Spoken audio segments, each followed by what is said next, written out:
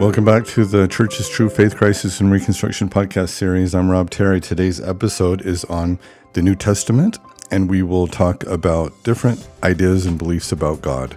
This is the episode I've been thinking about the most and studying about the most and praying about the most. I really hope that we can have a good discussion here. This is a very difficult subject. I put this last, partly because this was chronologically the last for me to deconstruct. I went through kind of the traditional LDS issues first, and then the Old Testament. And then I kind of put off, I think, exploring the New Testament because I was worried. There's this idea that a lot of people that study the New Testament, especially scholars, end up losing their testimony. And I loved Jesus Christ. I had a personal relationship with my Savior. I still do. I think I put this study off so that I wouldn't disrupt that. And like the other issues, studying the New Testament in more detail, the way scholars look at it, or at least trying to, did lead to a deconstruction of many of those ideas, but then also a reconstruction into a testimony of Jesus Christ and a belief in God that is just as vibrant and sustaining as ever, I believe. So let's get into it.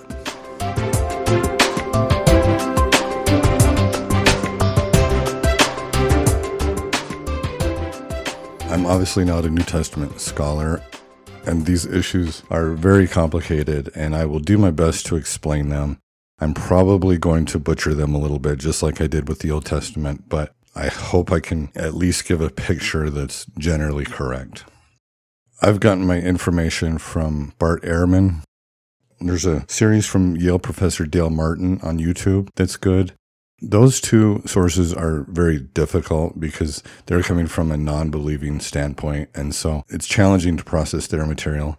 But then also I've processed material from believing Christian scholars, Marcus Borg, John Dominic Crossan.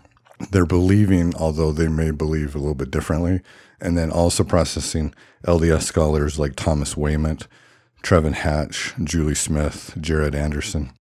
Special thanks to BYU Professor Trevin Hatch and Jared Anderson, who took personal time to answer some of my questions. This episode is dedicated to Latter-day Saints who have deconstructed their views on the New Testament and God to a point where it's very difficult to believe. So with that in mind, I am going to present material that is geared toward that audience.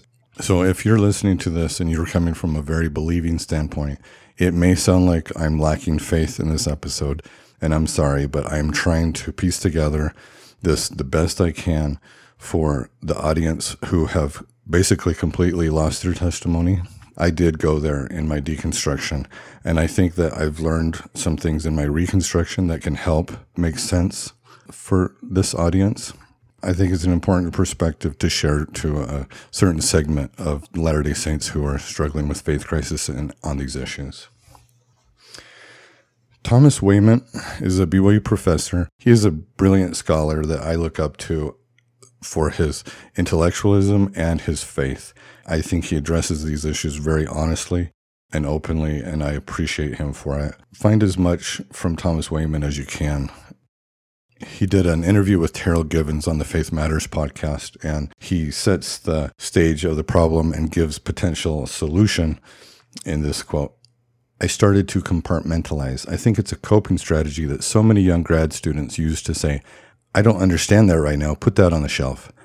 But it quickly became apparent to me that I had a whole room. In this room, I had to close the door, and I had to kind of exist in a world where I believed, but I also had these things that I couldn't deal with at the time. One of the challenges to me as a Bible scholar is that Mormonism has promoted a very clear historical narrative for how Bible works, how the Old Testament works, etc. I think people wrestle with faith when they find out that history doesn't fit that narrative well. I think we need to get away from the idea that if Book of Mormon's historicity is different than we thought, if the New Testament Jesus is a little different than we thought, that we somehow can't have faith in that faith and history are the same. So that sounds a lot like the paradigm I've been preaching this whole time, that we have this kind of dominant narrative, whitewashed history. That's how a lot of histories are taught in and out of this church. Then we learn about the history and we learn that it's a little bit different. And then we have a few choices. We can reject these facts and say it's just anti-Mormon lies. We can reject our faith and say it's tied to this BS history that's not true and I'm out, or we can attempt to process it and struggle with it and come up with a paradigm where we accept what we feel like is the best scientific knowledge and scholarship, but then we also retain the best of our faith from what the Holy Ghost has taught us is true. First, let's set up the traditional view of the New Testament. The Gospels were written first. They were written by eyewitnesses. Matthew wrote Matthew, Mark wrote Mark, John wrote John, etc. Maybe there's a little bit of oral history in between the time of Jesus and the time they were written, but not much, and that these stories are definitely connected immediately. They're all literally true. That the books are written by the author that said it was written in the time that we expect it to, that there's a very organized church that Jesus organized. There's clear doctrine that Jesus taught his apostles, and that those apostles went and continued to teach a consistent, clear doctrine, and that our concept of the apostasy and restoration is that went away, and then Joseph Smith restored to us what that original structure and ordinances and teachings and priesthood authority, and it was all the same as that original church that Jesus taught. Then you read this scholarship that I referenced in the beginning, and it feels like the story is a lot different. Let's get into now a scholarly view of Jesus and the New Testament. First question is, did Jesus even exist? That is a question today, and I think scholars overwhelmingly say that yes, Jesus absolutely did exist, and no reputable scholars will try to reject that. If you took the consensus of scholars on who Jesus likely was, this is what is generally agreed on, I believe. Jesus was a Jew, that he was crucified around 33 AD.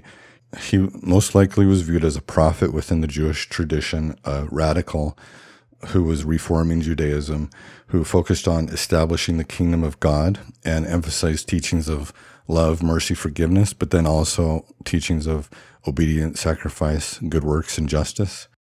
That he was most likely involved with John the Baptist. He had disciples. He was involved with the controversy at the temple. That he was most likely viewed as a threat for political stability by both the Romans and Jewish leaders, and he was crucified by the order of Pontius Pilate.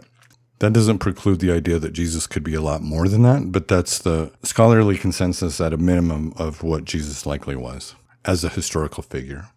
That core is agreed on by most scholars. And then from there, we go into the writings of the early Christian leaders. The first gospel that came was Mark, that came around 65 to 70 AD. It was written in Greek. It was written by someone who was not an eyewitness of Jesus' life. It was not Mark in the New Testament. Mark's gospel, the whole thing lasts less than a year. We think of the ministry of Jesus taking 3 years, but Mark begins with Jesus' baptism and ends with the week in Jerusalem and his crucifixion. The ending of Mark is interesting in that the original ending ended with Mark chapter 16, verse 8. That was kind of a surprise ending that the tomb is empty. And then the rest of Mark, where you had witnesses to the resurrected Jesus, that was added on a couple hundred years later. Matthew is the next gospel that came about 10 years later, 75 to 80. And Luke also came about in the same time period or maybe later. What scholars believe Matthew and Luke were doing, they had two sources available, they think. They had Mark, because they're repeating Mark in a way that's obvious that they had the Gospel of Mark and they were repeating it. And then they also had another source that seems obvious that they were using because they were quoting another source, because there's overlap where both Matthew and Luke used and quoted this other source. And this source is known as Q. What scholars believe Q is a text that was written that probably predates Mark, that was the first Christian text that was simply a book of sayings. Jesus was known for teaching in two different styles. Aphorisms, which are like one-liners, like "Blessed are the meek, for they shall inherit the earth," or "Come unto me, all you that labor and are heavy laden, and I will give you rest." These are aphorisms. And then also parables. And so Q is believed to be a source that contained all of Jesus' sayings, all of his teachings, these aphorisms and parables, but most likely not any narrative, not any storyline of the things that Jesus was doing, just simply his teachings. And then Mark was the first text that added narrative, and then Luke and Matthew took cue and took Mark to further develop these stories and narrative into the Gospels that we have now. It's very possible that these narratives existed in oral format all through these 3 decades after Jesus died up until Mark was written, but it's just unknown exactly how much these stories and narrative was known and told and shared in the Christian community. Trevin Hatch, BYU professor that wrote a book, Strangers in Jerusalem, and he's doing a YouTube series that has a lot of good information. Trevin Hatch makes a point that the Gospels are using Old Testament passages and fitting these Old Testament passages into the New Testament narrative. For example, in Matthew 27:35 and also in Luke and John, the people divided his clothes among themselves by casting lots. And that is a quote of Psalm 22:18 that says, "They part my garments among them and cast lots upon my vesture." Hatch gives a couple of theories of how this might happen.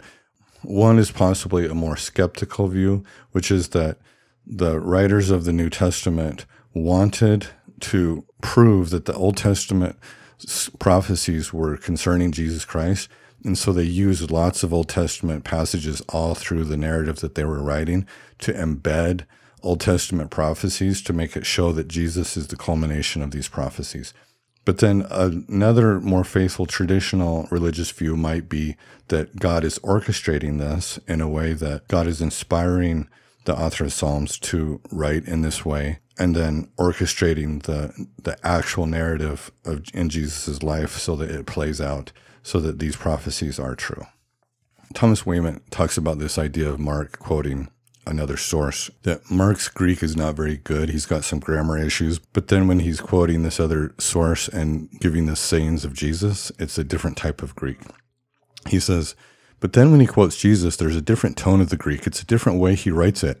I guess I hadn't really seen first person this idea that there were the sayings of Jesus, and Mark has access to those and he adopts those, but he's clearly writing the story to linearly develop that. Matthew comes along, obviously, and says, I don't really think you got the linear order quite right. I think it needs to be revised. And then Luke goes even further. That really drove home to me that there's a sense that the sayings of Jesus are what this is about. But now they're trying to make sense of those. Another point that kind of illustrates this is in one of our Book of Mormon episodes when we talked about how BYU professor Royal Skousen said that he sees the Sermon on the Mount as a conglomeration, meaning the Sermon on the Mount might not be a literal event that happened exactly the way that it's written in the New Testament and likewise in the Book of Mormon, but that it's a conglomeration of sayings that were injected into a storyline that may or may not have happened the way that they did on the Sermon on the Mount. Then we have John. John comes in even later, around 90, 95 AD, and John is really interesting. In Mark, Matthew, and Luke, Jesus is called the Son of God, and he performs miracles, but he doesn't call himself the Messiah in public, only in private to the apostles. And this is called the Messianic secret. But then in John, he is openly pronouncing himself as God. Right off the bat, Jesus is the Word, and the Word was made flesh.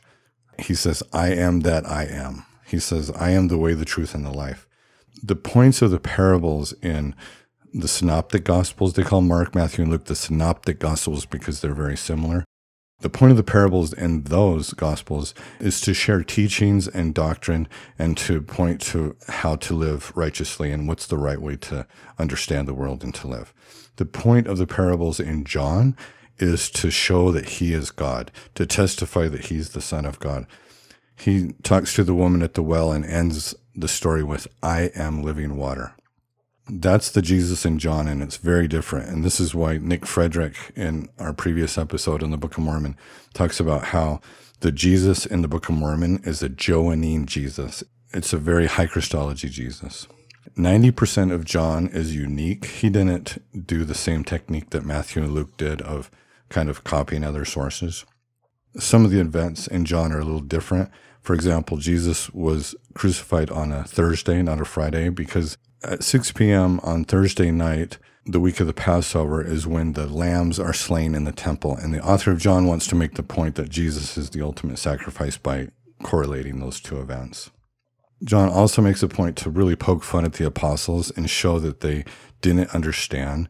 The reason is that Jesus is pronouncing himself the Son of God over and over, but the apostles just obviously don't get it, because when he dies, they're not understanding the point of his death and crucifixion and resurrection. They're not understanding any of it. So John is really poking fun at the apostles here and there, kind of displaying how dumb they are to not understand this. Thomas Wayman says, I think Mormonism, but most faith traditions, believe Jesus has a continual view of atonement in mind from day one as a 12-year-old young man, and maybe even earlier that from Luke 2 forward. He knows that he has his Father's mission in mind. You look at the historical Jesus, and he may have been crucified unaware. Eli, Eli, lama sabachthani on the cross might be, why didn't you rescue me from this cross? Is it possible that Jesus did save mankind, redeemed mankind, but was not fully aware of where it was going? Here, Thomas Wayman is suggesting that maybe not just the apostles, but even Jesus didn't understand fully what was happening. He goes on, I just remember still even the class where it happened, where my professor said simply, Eli, Eli, sabachthani is frustration.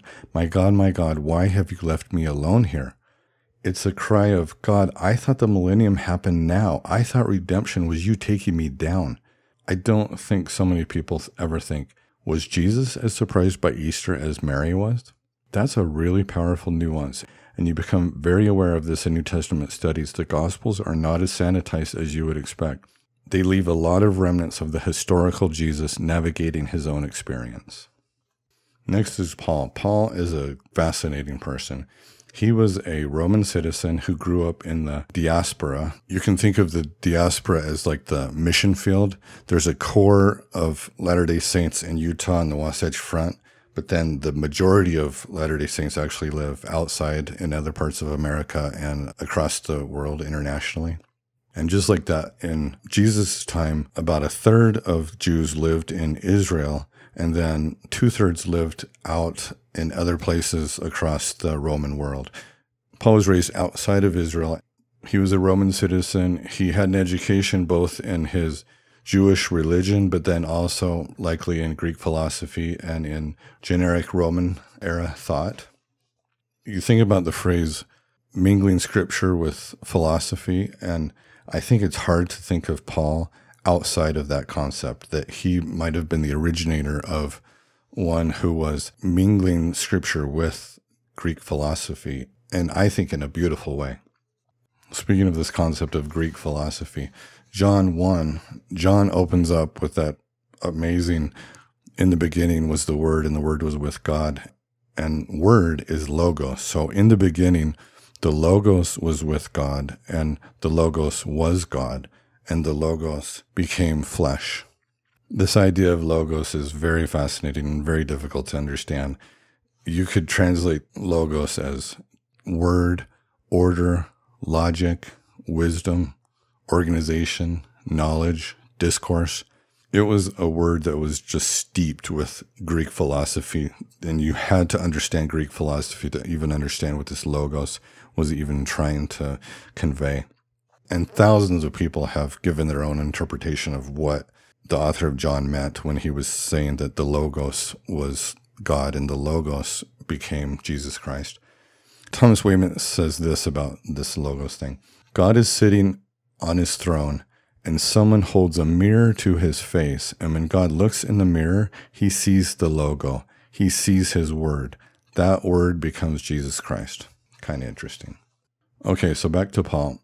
Paul was interacting with Christians, and he was persecuting them, and then he had a vision of Jesus and saw a light and heard his voice and was converted to Christianity.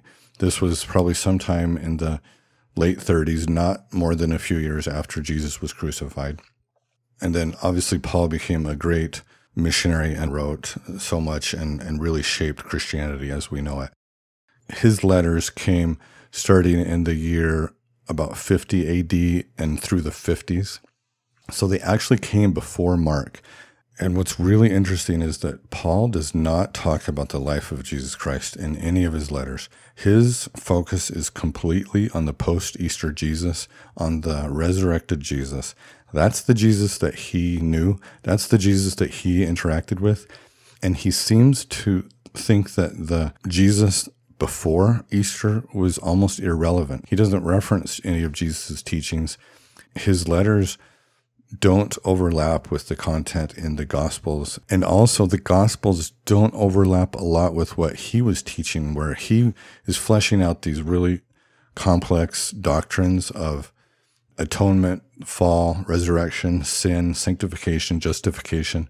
The Gospels don't really incorporate a lot of that. There obviously is atonement and resurrection and sin in the Gospels, but it's just not fleshed out like Paul does. Paul's writings are hard to understand, and a lot of his writings are very specific instructions to the communities that he visited, and so they shouldn't really be taken as global explanations for Christian doctrine. But especially from Romans and across his other letters, we can get an idea of his gospel. And my summary of Paul's gospel is that Christ died for us as a sacrifice. He was resurrected. When we have faith in Christ, which is more of a trust or the concept of orienting your entire life towards Jesus Christ, he uses the phrase in Christ 164 times. Jesus taught about the kingdom of God, and his teachings seem to be more action-oriented, but Paul doesn't really talk about that. Paul talks about living in Christ, and I think that's what we talk about, living with the Holy Ghost. And it's a daily walk. When we live in Christ, we experience a transformation into becoming like him. And there's also the genesis of the theosis doctrine of becoming like God, where this is something that we're actually inheriting power of God, and a transformation takes place as we live this life in Christ. Okay, so we have faith in Christ. We live a life in Christ. We are saved. And this supersedes the law of Moses. So the law of Moses is done away, and this is the new covenant. From Romans, therefore by the deeds of the law there shall no flesh be justified in his sight, for by the law is the knowledge of sin, being justified freely by his grace through the redemption that is in Christ Jesus. Therefore we conclude that a man is justified by faith without the deeds of the law. So then there's the question, what does Paul think about works? Is Paul all about grace and no works? And I think Paul would say that with a life in Christ, with the covenant in Christ, comes a Christian discipleship where there's an expectation and a desire to live properly and do good works. And that being freed by sin, we now choose to do good. Again from Romans, what shall ye say then? Shall we continue in sin that grace may abound? God forbid. How shall we that are dead to sin live any longer therein? And then, being then made free from sin, ye became the servants of righteousness. That reminds me of that Easton Eden quote, now that you don't have to be perfect, you can be good. Marcus Borg on Paul. Paul never mentions that Jesus' tomb was empty. Is this because Paul took it for granted that affirming Jesus' resurrection meant that of course Jesus' tomb was empty? Or is it because for Paul, the resurrection of Jesus was not about something spectacular happening to the corpse of Jesus? In either case, the resurrection of Jesus mattered utterly to Paul. For him, it meant Jesus lives and Jesus is Lord, and he lives and is Lord because God vindicated him against the powers that had crucified him. To vindicate means to say yes to what Jesus was doing and no to this world, the world that crucified him. This is the heart of Paul's experience and thought. If you're coming from a traditional LDS standpoint, it may feel like Borg is kind of manipulating things to kind of go along with his view that he doesn't believe in a literal resurrection. And I think by default that the scriptures are teaching us that resurrection is literal. I think that certainly is the case. But I think what Borg is saying is that there's also room for an alternate interpretation of that. And that the meaning of resurrection and life in Christ was a here and now kind of thing. We die through baptism and we're born again and we're resurrected again and we have a life in Christ in the here and now. Then we have a lot of letters in the New Testament that are attributed to Paul that likely weren't Paul, like 1st and 2nd Timothy and Hebrews. We have James, which likely wasn't written by James and seems to be a response to Paul from maybe a community or person that was arguing against Paul. I think the major disconnect when you look at the scholarly view of the New Testament and the traditional view is probably related to the Christology of Jesus Christ. Christology meaning the idea that Jesus was God, the divine, and what that means. There seems to be differing ideas of that and what it means across the New Testament. LDS scholar Greg Prince makes the argument especially when he compares the evolving Gospels to the evolving nature of the first vision, is that this is a reflection of a theological understanding that was evolving over time. And he says, look at the order. Paul came first, and in Paul's gospel, Jesus becomes Christ when he dies and is resurrected. And therefore, Paul doesn't talk about the life of Jesus Christ. Then comes Mark, and in Mark, Jesus becomes Christ when he's baptized, and therefore Mark doesn't talk about anything before baptism, about his birth or anything like that. Then comes Matthew and Luke, and they put the Christology starting when he's born. And that's why the emphasis of the miracles related to his birth, the virgin birth, and this is included in the Gospels to show that he became Christ at his birth. Then comes John much later, and in John, Jesus is the Christ from the beginning of time, with the Logos being with God and the Logos being God and the Logos being born in the flesh as Jesus Christ.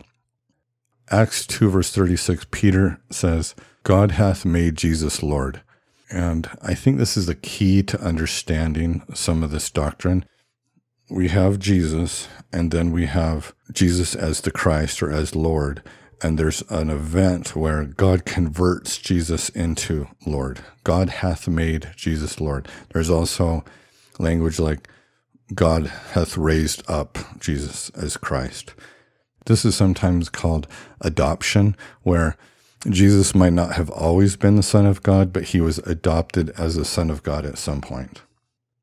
And just because it's evolving doesn't mean that it couldn't be a faithful view, that Jesus didn't teach this for some reason, but that the Holy Ghost worked in the community of Christ as they learned and grew, and then these doctrines became better understood over time.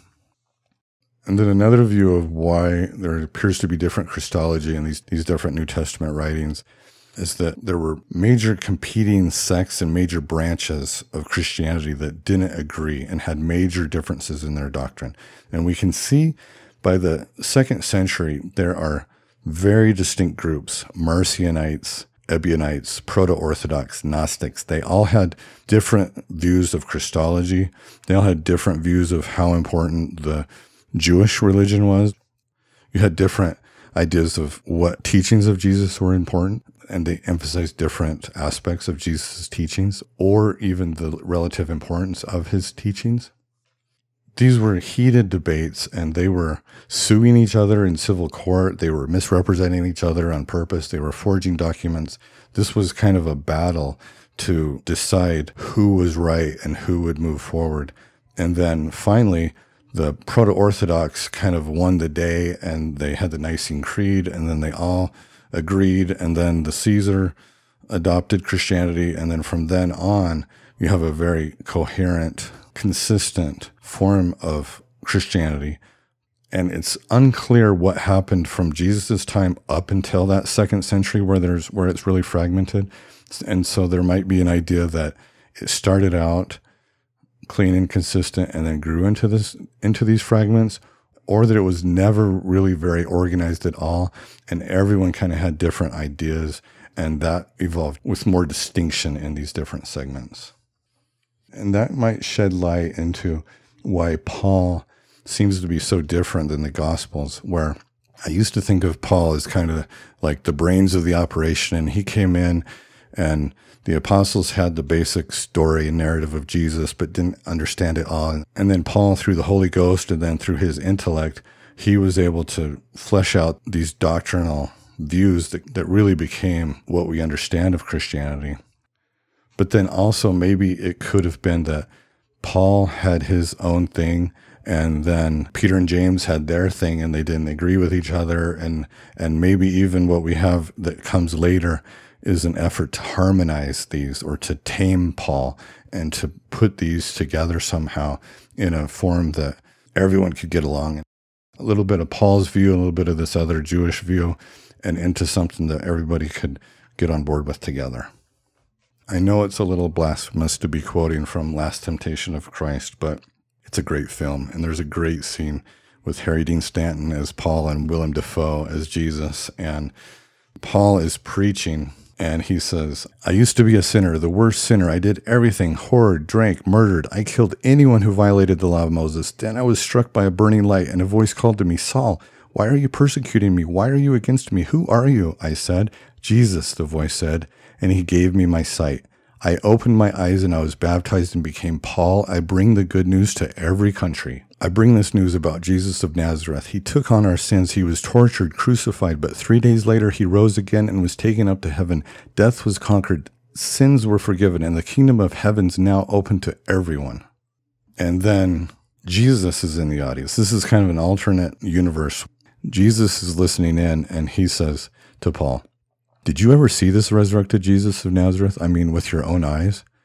Paul, "No, but I saw a blinding flash of light and I heard his voice. Jesus, you're a liar." Paul, "His disciples saw him. They were hiding in an attic with the doors locked when suddenly he appeared."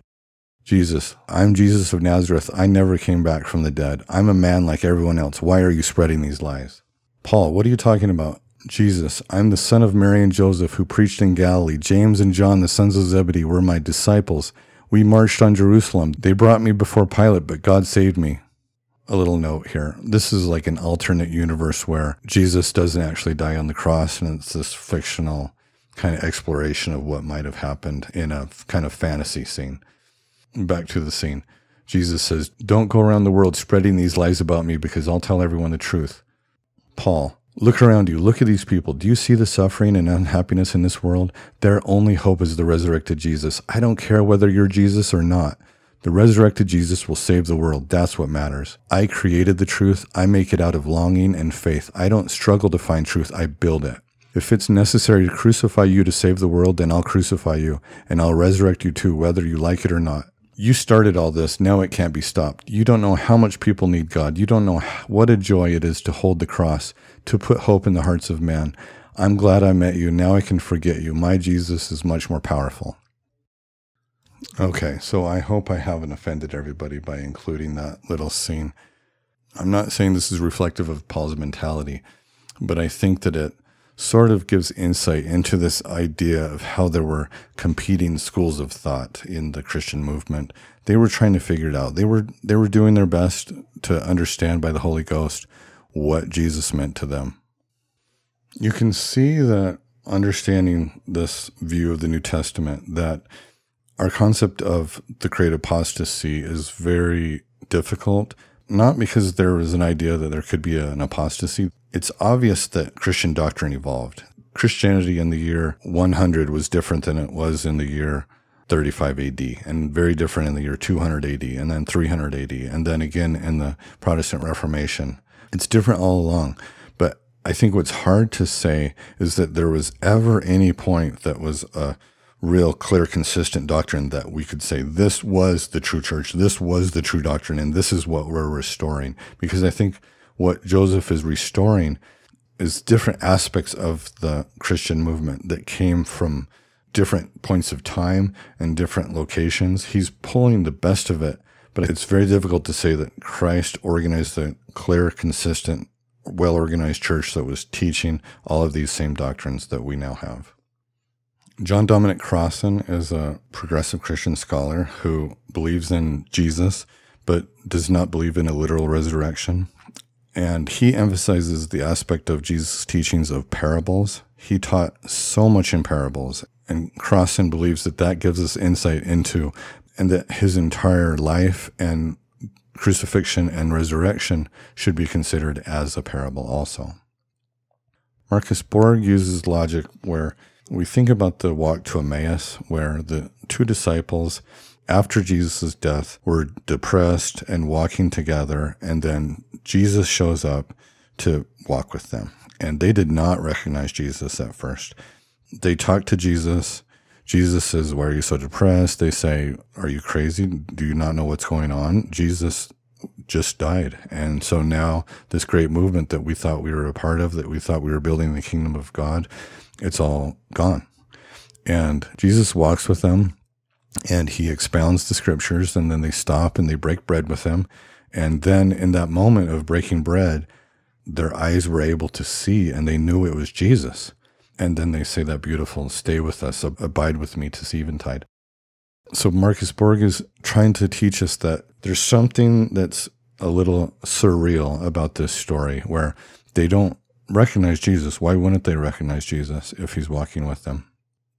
And so he thinks we're meant to take this a little bit more non-literally, and that Jesus is walking with us and he comes into our life, and that when we break bread with other Christians is a time that he manifests himself. That's a beautiful part of the story too. Marcus Borg was in a debate with a more conservative Christian scholar who believes in the literal resurrection, and this other scholar was saying, part of why I know that Jesus was resurrected literally is that I know he lives. I know that he lives in me. He lives with me. He walks with me. And Marcus Borg is responding to this and gently saying, I agree with you. He walks with me also. But I think if we took a video camera of you walking around with Jesus with you, we would only see you. We wouldn't see Jesus. And so when you say he walks with you, that is true, but not literally. An important idea in this is that the historical Jesus and the Christ of faith might be different, and that might be okay.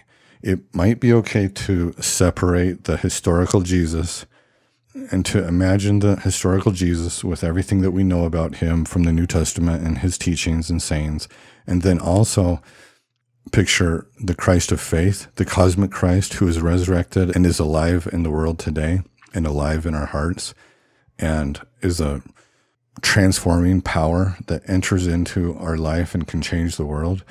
I think it's okay to disconnect those two just a little bit and picture them separately. And I think the language in the New Testament where they say that God made Jesus Lord, that gives us permission to kind of say there's a historical Jesus, and then maybe at some point that Jesus was transformed into the Christ. So what do I believe about this? I'm not saying my views are right, but I'm modeling my views and my testimony and my beliefs all through this as a way of saying I think it's okay to be a Latter-day Saint with beliefs the way that I do and follow Jesus Christ and follow the prophet and keep my covenants, and that it's okay. I think the hardest part of this to understand is this concept that Jesus was fully human and fully divine. What does that even mean? We understand fully human. That makes sense. It's pretty intuitive. We also get a good idea of what it means to be fully divine, I think, in that it's completely different than what we would experience as being human. But what does it mean to be both fully human and fully divine? That I don't think we can wrap our heads around. And that's why I think it's okay to struggle with that idea. I think it's okay to not know. I think it's okay to maybe have different beliefs among us, as long as we're expressing our faith and our trust and our desire to align with the traditional definition of Jesus Christ as the literal Son of God and Savior of the world. I think to fully answer this, we first need to talk about what it means to be God, what God is. That's the aspect of this that I think is the hardest to answer. So let's get into that. Humans have been struggling with this question from the beginning of time. It's not just in our religion, it's in every faith, and even those who don't have a prescribed religion. What is God? Is there a God? These are some of the core questions that humans have always had. I would now like to make a case for why we should believe in God, or why we should attempt to believe in God. I've said before that you can't just choose to believe. If I told you to believe in God and you wanted to believe in God, I don't think you could just flip a switch and start believing in God. but I think we can orient ourselves to God and we can have faith in God even before we believe. And it's possible the belief can come later, but maybe it doesn't need to. I'm going to now get into a case of why we should believe in God. And this is going to be a little preachy, but that's okay. This is my podcast. I think when there's an acknowledgement of a power greater than oneself, it fosters a mindset of reverence, awe, appreciation, gratitude, humility, a softness, a feeling like you're part of something greater than yourself. I also think that a belief in God, not just from a humility and servitude aspect, it also comes with it a confidence and a power and a sustaining strength. Some people describe a belief in God as a warm blanket, a comfort, feeling loved. That time you felt unconditionally loved by a parent or spouse or a friend is replicating that feeling on a daily basis. God can be a friend when you're lonely, someone that you can talk to, consult with, get clear in your head, and talk to. God can be seen as a perfect parent, a perfect father and mother. I'm a father, and I wish I was a better father, and I'm always trying to make up for the mistakes I've made as a father. But I hope that my children have a backup, that they have a perfect father, that they can feel supported by it and maybe make up some of my inadequacies. What would it be like if we all had faith that God's going to meet our needs? God's going to meet our financial, spiritual, and emotional needs. Then, if we lived life without fretting about these constantly, and our job was just to go about doing good in the world, and I think that's how our covenants work, what if everyone in the world felt deeply loved by God in a deep, personal way and felt it on a daily basis? How would our world be different? I think that would be a great world. That's starting to look like the Zion that we're trying to build, the kingdom of God. I also don't think a belief in God is always a warm fuzzy. Ian Lev Van Zandt said, "A man who is not accountable to anyone is a danger to himself." I think there's something good about a life of responsibility and accountability where you're feeling like you're accountable to something that's greater than yourself. Okay, so I don't know if I was successful in convincing you that it's important to try to believe in God, but if I did, then the next answer is, well, I still can't believe. Sorry. It'd be nice to believe, but I just don't. And so let's look at some different views of God, some different ideas of God. Sometimes our concept of God gets so wrapped up in certain dogmas and doctrines that when we deconstruct, we just make it impossible to believe in God. Marcus Borg says, "It matters greatly how we think about God. It can make the notion of God credible or very incredible, and it will very much affect what the Christian life is about." And then he talks about this first idea of God as a being that's separate from the universe but related, and that he is sometimes intervening, but it's usually only in Scripture and only in the past, which is actually kind of cool about Mormonism, that we fixed that. In the Christian world, God is only intervening in the past, and in our world, he's intervening in the present, and he's involved in our church today. And maybe that brings up other problems, like why is God doing this and not doing something else? But at least we took care of the problem that God's shut up and in history and no longer revealing anything to the world. And then this God is also usually connected to a lot of commandments and requirements, and we always know we can do better. And so it creates a kind of a guilt and a fear-based worldview. This view of God frequently deconstructs and leads people towards atheism. But then he talks about a more credible view of God, an all-encompassing reality, a spirit, but not a distant spirit. The world is infused with this spirit. We are in God like fish is in water. God is like a womb. God is gracious. God is compassionate. God loves all of creation. God invites us into a deeper relationship that creates and sustains life. Quoting Acts 17:28, "He is not far from any one of us, for in him we live and move and have our being." We are swimming in God. Instead of a boundary keeper or justice enforcer or judgment giver, we should take God as graciousness and compassion.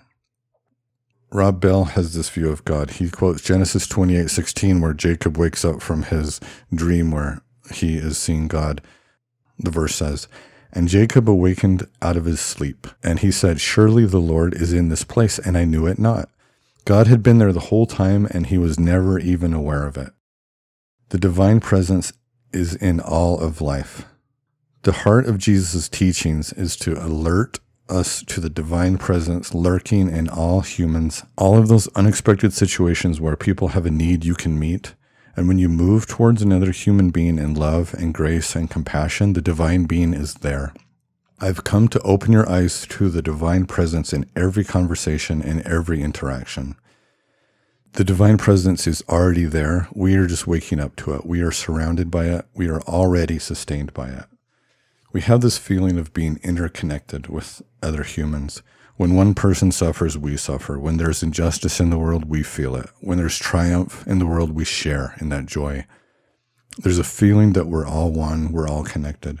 The divine, God, is that connective tissue, the glue that holds all that together. One body, the body of Christ, and the substance that connects it is God. Richard Rohr said, "It's an inner experience, an inner dialogue, an inner presence, an inner awareness. And you don't get to that inner awareness by deciding whether God exists as if it's up to you to decide, because even to decide God does exist is usually to limit it to your undoubtedly simplistic understanding of God in that moment. I think you simply need to be open to presence and to an inner dialogue that is initiated by that experience of presence. Catholic mystic priest John of the Cross says, God can never be known by the mind but only by love. That might seem to the modern or postmodern person to be a sentimental statement. I don't think it is. When you see how John of the Cross understands love, it's an inner movement, an inner flow, an inner feeling of giving and take. It's the feeling of being addressed and responding to that inner voice. That's that kind of loosey-goosey idea that like God is everywhere, but what does that mean? If God is everything, then God is nothing. And that's really hard for people raised in literal religion and people that aren't comfortable with abstract thinking and ambiguity. But let's give it a chance. Back to Richard Rohr. But I think for those who say with comfort and calm that God does exist, there are invariably people who find themselves inside of that inner dialogue, and it's an inner dialogue that they know they are not initiating. They're responding. That's the key. Who is this initiator? Who is this addressing me? One feels oneself not just addressed, but addressed with respect and with love. That's the only existence of God that I think is worth proving or asserting. Next, let's look at a Jordan Peterson view of God, which is contrasting with this progressive Christian view of God that I think gives a more works-based or more accountability-based view of God. He's asked over and over if he believes in God and what God is, because he talks like an atheist and a scientist who doesn't really believe in supernatural concepts, and so it's a little confusing what he means by God. He doesn't like the question, and he dodges it, but his most common answer is, it doesn't matter if I believe in God, I act as if God exists. And that's been my definition of faith, is that I act as if I know. I act as if I believe. I act as if this is going to work. That's what faith is, and it's outside of belief. He says, I act as if God exists. I try to do my best as a person who's obsessed with religious matters. This is my summarizing of what he says is the power of believing in God. Imagine a being that represents the ultimate transcendent value, the highest good you can imagine. You don't have to believe it to imagine it. Imagine that it exists. And then imagine swearing your allegiance to that, promising to sacrifice whatever you need to sacrifice to align yourself with that highest good. That is such a powerful concept. That's our law of consecration. That's promising to give all of your heart, might, mind, and strength to the building up of the kingdom of God. Back to Jordan Peterson, God is the future to which we make sacrifices. Sacrifice is a contract with the future, a contract with the spirit of humanity. Another really interesting view of God comes from transhumanism, and I used to think this was kind of hokey, but I like it more and more the more I think about it. And I'm going to give my own little twist on this, but if we imagine the human race in 10,000 years, hopefully we haven't blown up the world or caused something catastrophic, but imagine that we as a human race get it together. And I like to kind of create this fantasy of What if the LDS Church converts the world? What if everyone becomes Latter-day Saints? We all are covenanting to create a heaven on earth, and there's no crime, there's no gossip, there's no jealousy. Of course, we'll never get it perfect, but I think we can get better and better and better. There's no selfishness, there's no taking advantage of each other. There's a commitment to marriage, commitment to family, commitment to community, commitment to eradicating poverty, righting the injustices of the world, eradicating racism and sexism. Imagine this really succeeding. Also imagine naturally the technological advancement that would come in another 100 years, 1,000 years, 10,000 years. You can start to imagine like a superhuman race that almost doesn't resemble us today, and that really would resemble something very similar to what we might imagine God. And then throw in a lot of sci-fi stuff, like there's cloning and, some sort of technical way to make resurrection a reality. I know this is getting really nerdy and scientific, but just imagine where that could go. And then I think you can start to imagine a concept where some of these teachings that we're teaching about literally now, and that I'm talking about metaphorically, might become more literal in the future based on a possibility of the human race evolving into this compassionate superhuman species. I don't know. That might be useful to you when you're imagining God. Some people are fine just saying God is love. I think it almost doesn't matter exactly how we picture God, but I do think that it makes life a little better if we can have some sort of concept of God. Now some more logic to try to bring this back full circle. We talked about this idea of two ants talking to each other to try to describe what humans do and humans think, and relating that to two humans talking together about what God is and how God thinks. I don't think we can understand him perfectly. And then that leads to that quote that I've been saying, that an idea may not be absolutely true, but by rejecting that idea, it may take us further away from an absolute truth that does exist.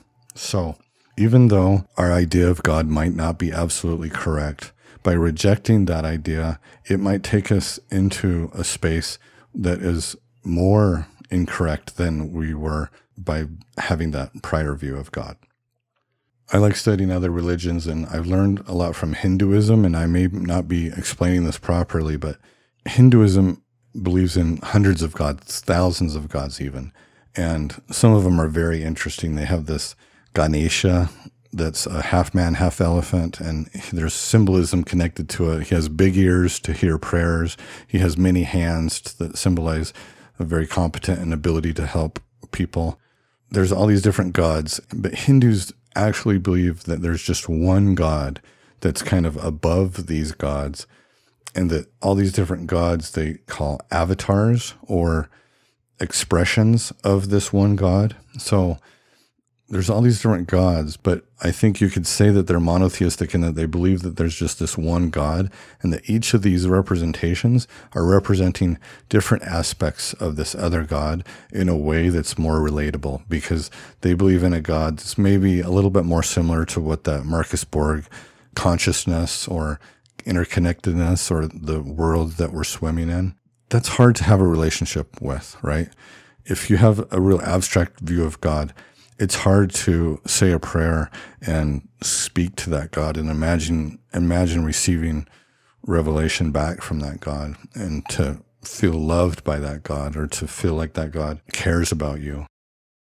And so as humans, it's very useful to view God in a personification, and that's what in Hinduism is doing with these avatars. And when we say things like God is revealed in Jesus Christ, I think that it's okay for us to see Jesus Christ and see even our view of Heavenly Father and of Heavenly Mother as kind of avatars, as kind of personifying maybe what might be an unexplainable view of God in a way that we can have a relationship with. The more I read, the more I fall in love with the historical Jesus. He's a radically cool person with extremely inspiring teachings and example. But that's not the end all for me.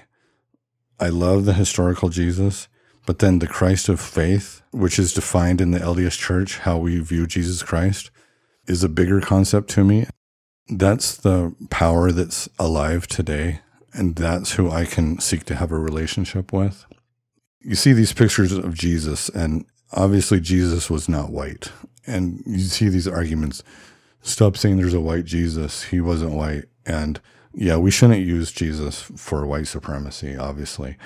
But I think it's okay for me as a white person to view Jesus as white. I think if Jesus came to me, he would look like the Jesus in the Mormon art, the white European Jesus. If he came to a Chinese Latter-day Saint, I think he'd be an Asian Jesus. If he came to a black Latter-day Saint, he'd be a black Jesus. I hope that black Latter-day Saints have pictures of black Jesus in their house. James Taylor sings this beautiful song, Some Children See Him. He talks about how little children see Jesus in this way. Some children see him lily white, the baby Jesus born this night. Some children see him bronzed and brown. Some children see him almond-eyed. Some children see him dark as they. The children in each different place will see the baby Jesus' face like theirs, but bright with heavenly grace. That, to me, is behind the idea between the disconnect of the historical Jesus and the Christ of faith. And I think that's okay that the Christ of faith is a little bit different. We can think of Christ as an avatar, similar to the Hindu concept of avatars, and that he's a personification of an idea or a concept that may be hard for us to understand. And then also Heavenly Father and Heavenly Mother we also can view as avatars in the same way, so that we can go full circle in that we can struggle with our belief in God and maybe deconstruct and maybe stop believing in God, and then maybe start to view God in this different way that makes more intellectual sense to us. And then we can personify that concept with the idea of the LDS teaching of Father in heaven and Mother in heaven. And then we can have a relationship with that God. And then that kind of brings us full circle, right? Then we're back to kind of having an orthodox view of God. It's just that it's a metaphor behind a little bit different concept. And if you're viewing Father in heaven and Mother in heaven, some people, especially if you come from large Mormon families where they just seem busy and too many kids already, and they're worried about everyone else but me, I think it might be a good idea to try imagining yourself as an only child and with a personal Father in heaven, personal Mother in heaven that is doting just on you. So hopefully this is a viewpoint that can maybe lead us to a way to talk about God and relate to our fellow Latter-day Saints that are more traditional than we are in a way that's more authentic to ourselves, but also using shared speech and common speech that works for everyone. Getting close to wrapping up here, let me share my testimony of Jesus, and let's start with the Book of Mormon. Hosea 15:1. And now, Abinadi, I said unto them, I would that ye should understand that God himself shall come down among the children of men and shall redeem his people. And let's go to Alma chapter 7 to understand what that meant. And he shall go forth suffering pains and afflictions and temptations of every kind, and this that the word might be fulfilled, which saith, he will take upon him the pains and the sicknesses of his people, and he will take upon him death, that he may loose the bands of death which bind his people, and he will take upon him their infirmities, that his bowels may be filled with mercy, according to the flesh, that he may know according to the flesh how to succor his people according to their infirmities. We believe in a God that came down to heaven and took on a body so that he could sacrifice for us and overcome death and sin. We believe that. But also, we believe this beautiful aspect that an important part of the reason why he needed to do that was so that he could learn how to succor his people. He needed to have a human experience to understand how to relate to us. He knows what it's like to overcome a drug addiction, an eating disorder. He knows the disappointment of failure. He knows what it's like to make a promise and not keep it and hate yourself for it. He knows faith crisis. He knows chronic migraine headaches. He knows loneliness. He knows what it's like to lose a spouse to cancer. He knows these things. We believe in a God that knows these things first person. And he took on these things so that he could relate to us, so that he could succor us. And whether it's literal or metaphorical, it doesn't matter, does it? This is what we're putting our faith in. I love Jesus' teachings. I love his use of parables, the prodigal son, prodigal, the sheep and the goats. Beautiful teachings. The idea of grace and works, I think, is one of the human paradoxes. We need to love ourselves, and we need to be satisfied, and we need to be gentle with ourselves. But then we also have to never be satisfied in doing good and taking action to do good in the world. And how do you balance those? And Jesus, I think, gives us great teachings of grace. He gives the parable of the workers, where one shows up and works all day, and one shows up the last hour, and they both get the same reward. And then he gives us teachings of works about the Good Samaritan and the parable of the talents, where we need to use our resources to build the kingdom of God, to make the world a better place. I think his gospel is a gospel of both grace and works. And I think we as a church have a good mix of that. Jesus Christ was a healer. He healed the sick and the blind, and he modeled to us how to heal each other, and also the idea that we can be healed by God. When the woman with the issue of blood touches his robe and she's healed, and then he stops in the middle of all this frenzy just to make sure that she knows that he acknowledges that and that he loves her, and that she didn't do that unlawfully. What a beautiful moment that is to illustrate the personal nature of the love of God. He was a champion of the marginalized. He wanted justice for the marginalized and the people that were not getting justice in that world. The poor, the sinners, women. He said, the first shall be last and the last shall be first. He came to turn all the power hierarchies upside down. We inject Jesus into politics, both on the Republican side and the Democrat side in American politics, and it's so annoying. But I think that it's important that we build our views on Jesus Christ, and that we take this viewpoint that we want to champion the marginalized and we want to make things right. If you're a Republican and have Republican ideas how to do this, or you're a Democrat and have more liberal ideas how to do this, I think we can sort that out. But the important thing is that we're prioritizing the things that Christ taught us to prioritize. December is my favorite month of the year, and I like to read the New Testament and spend time reading devotional material about Jesus. And I think there's a time for devotional material and a time for intellectual material. And I love trying to get into the spirit of Christmas in December and think about Jesus more. It's very interesting that this has kind of come to me stronger in my post-Reconstruction phase than prior to my faith crisis in Reconstruction, in that I view Jesus differently, but he has a power in my life, and my belief in him is truly just as important and powerful as it ever was. If you ask me, is Jesus Christ literally the Son of God and literally the Savior, I would have a very hard time answering that question. I think if I took a lie detector test, I might lean on viewing things more metaphorically, but I also can say that I literally believe that he's the Savior, and that I need his teachings to save me on a daily, weekly basis, to help me orient myself to the right way of living. Jesus taught grace, but that grace was not always a warm, fuzzy thing that we receive grace all the time. It's also giving grace to others. Love your enemy. He changed eye for an eye to turn the other cheek. He taught works. He taught strict obedience. I don't believe the progressive Christian narrative that says he wasn't intensifying the law. When he said, your scriptures say thou shalt not kill, but I say don't even get angry. I think he was intensifying the law. And I think he does ask of us strict obedience, strict discipleship, sacrifice to participate in this concept of redeeming the world and bringing forth a heaven on earth. So he asks a lot of us. But I don't think he wants us to feel guilty when we don't measure up. I think we're missing something if we're feeling guilty. We love him because he first loved us. His disciples loved him. The author of John calls John the apostle that Jesus loved. Peter was condemned to be crucified and asked to be crucified upside down out of respect and love for Jesus.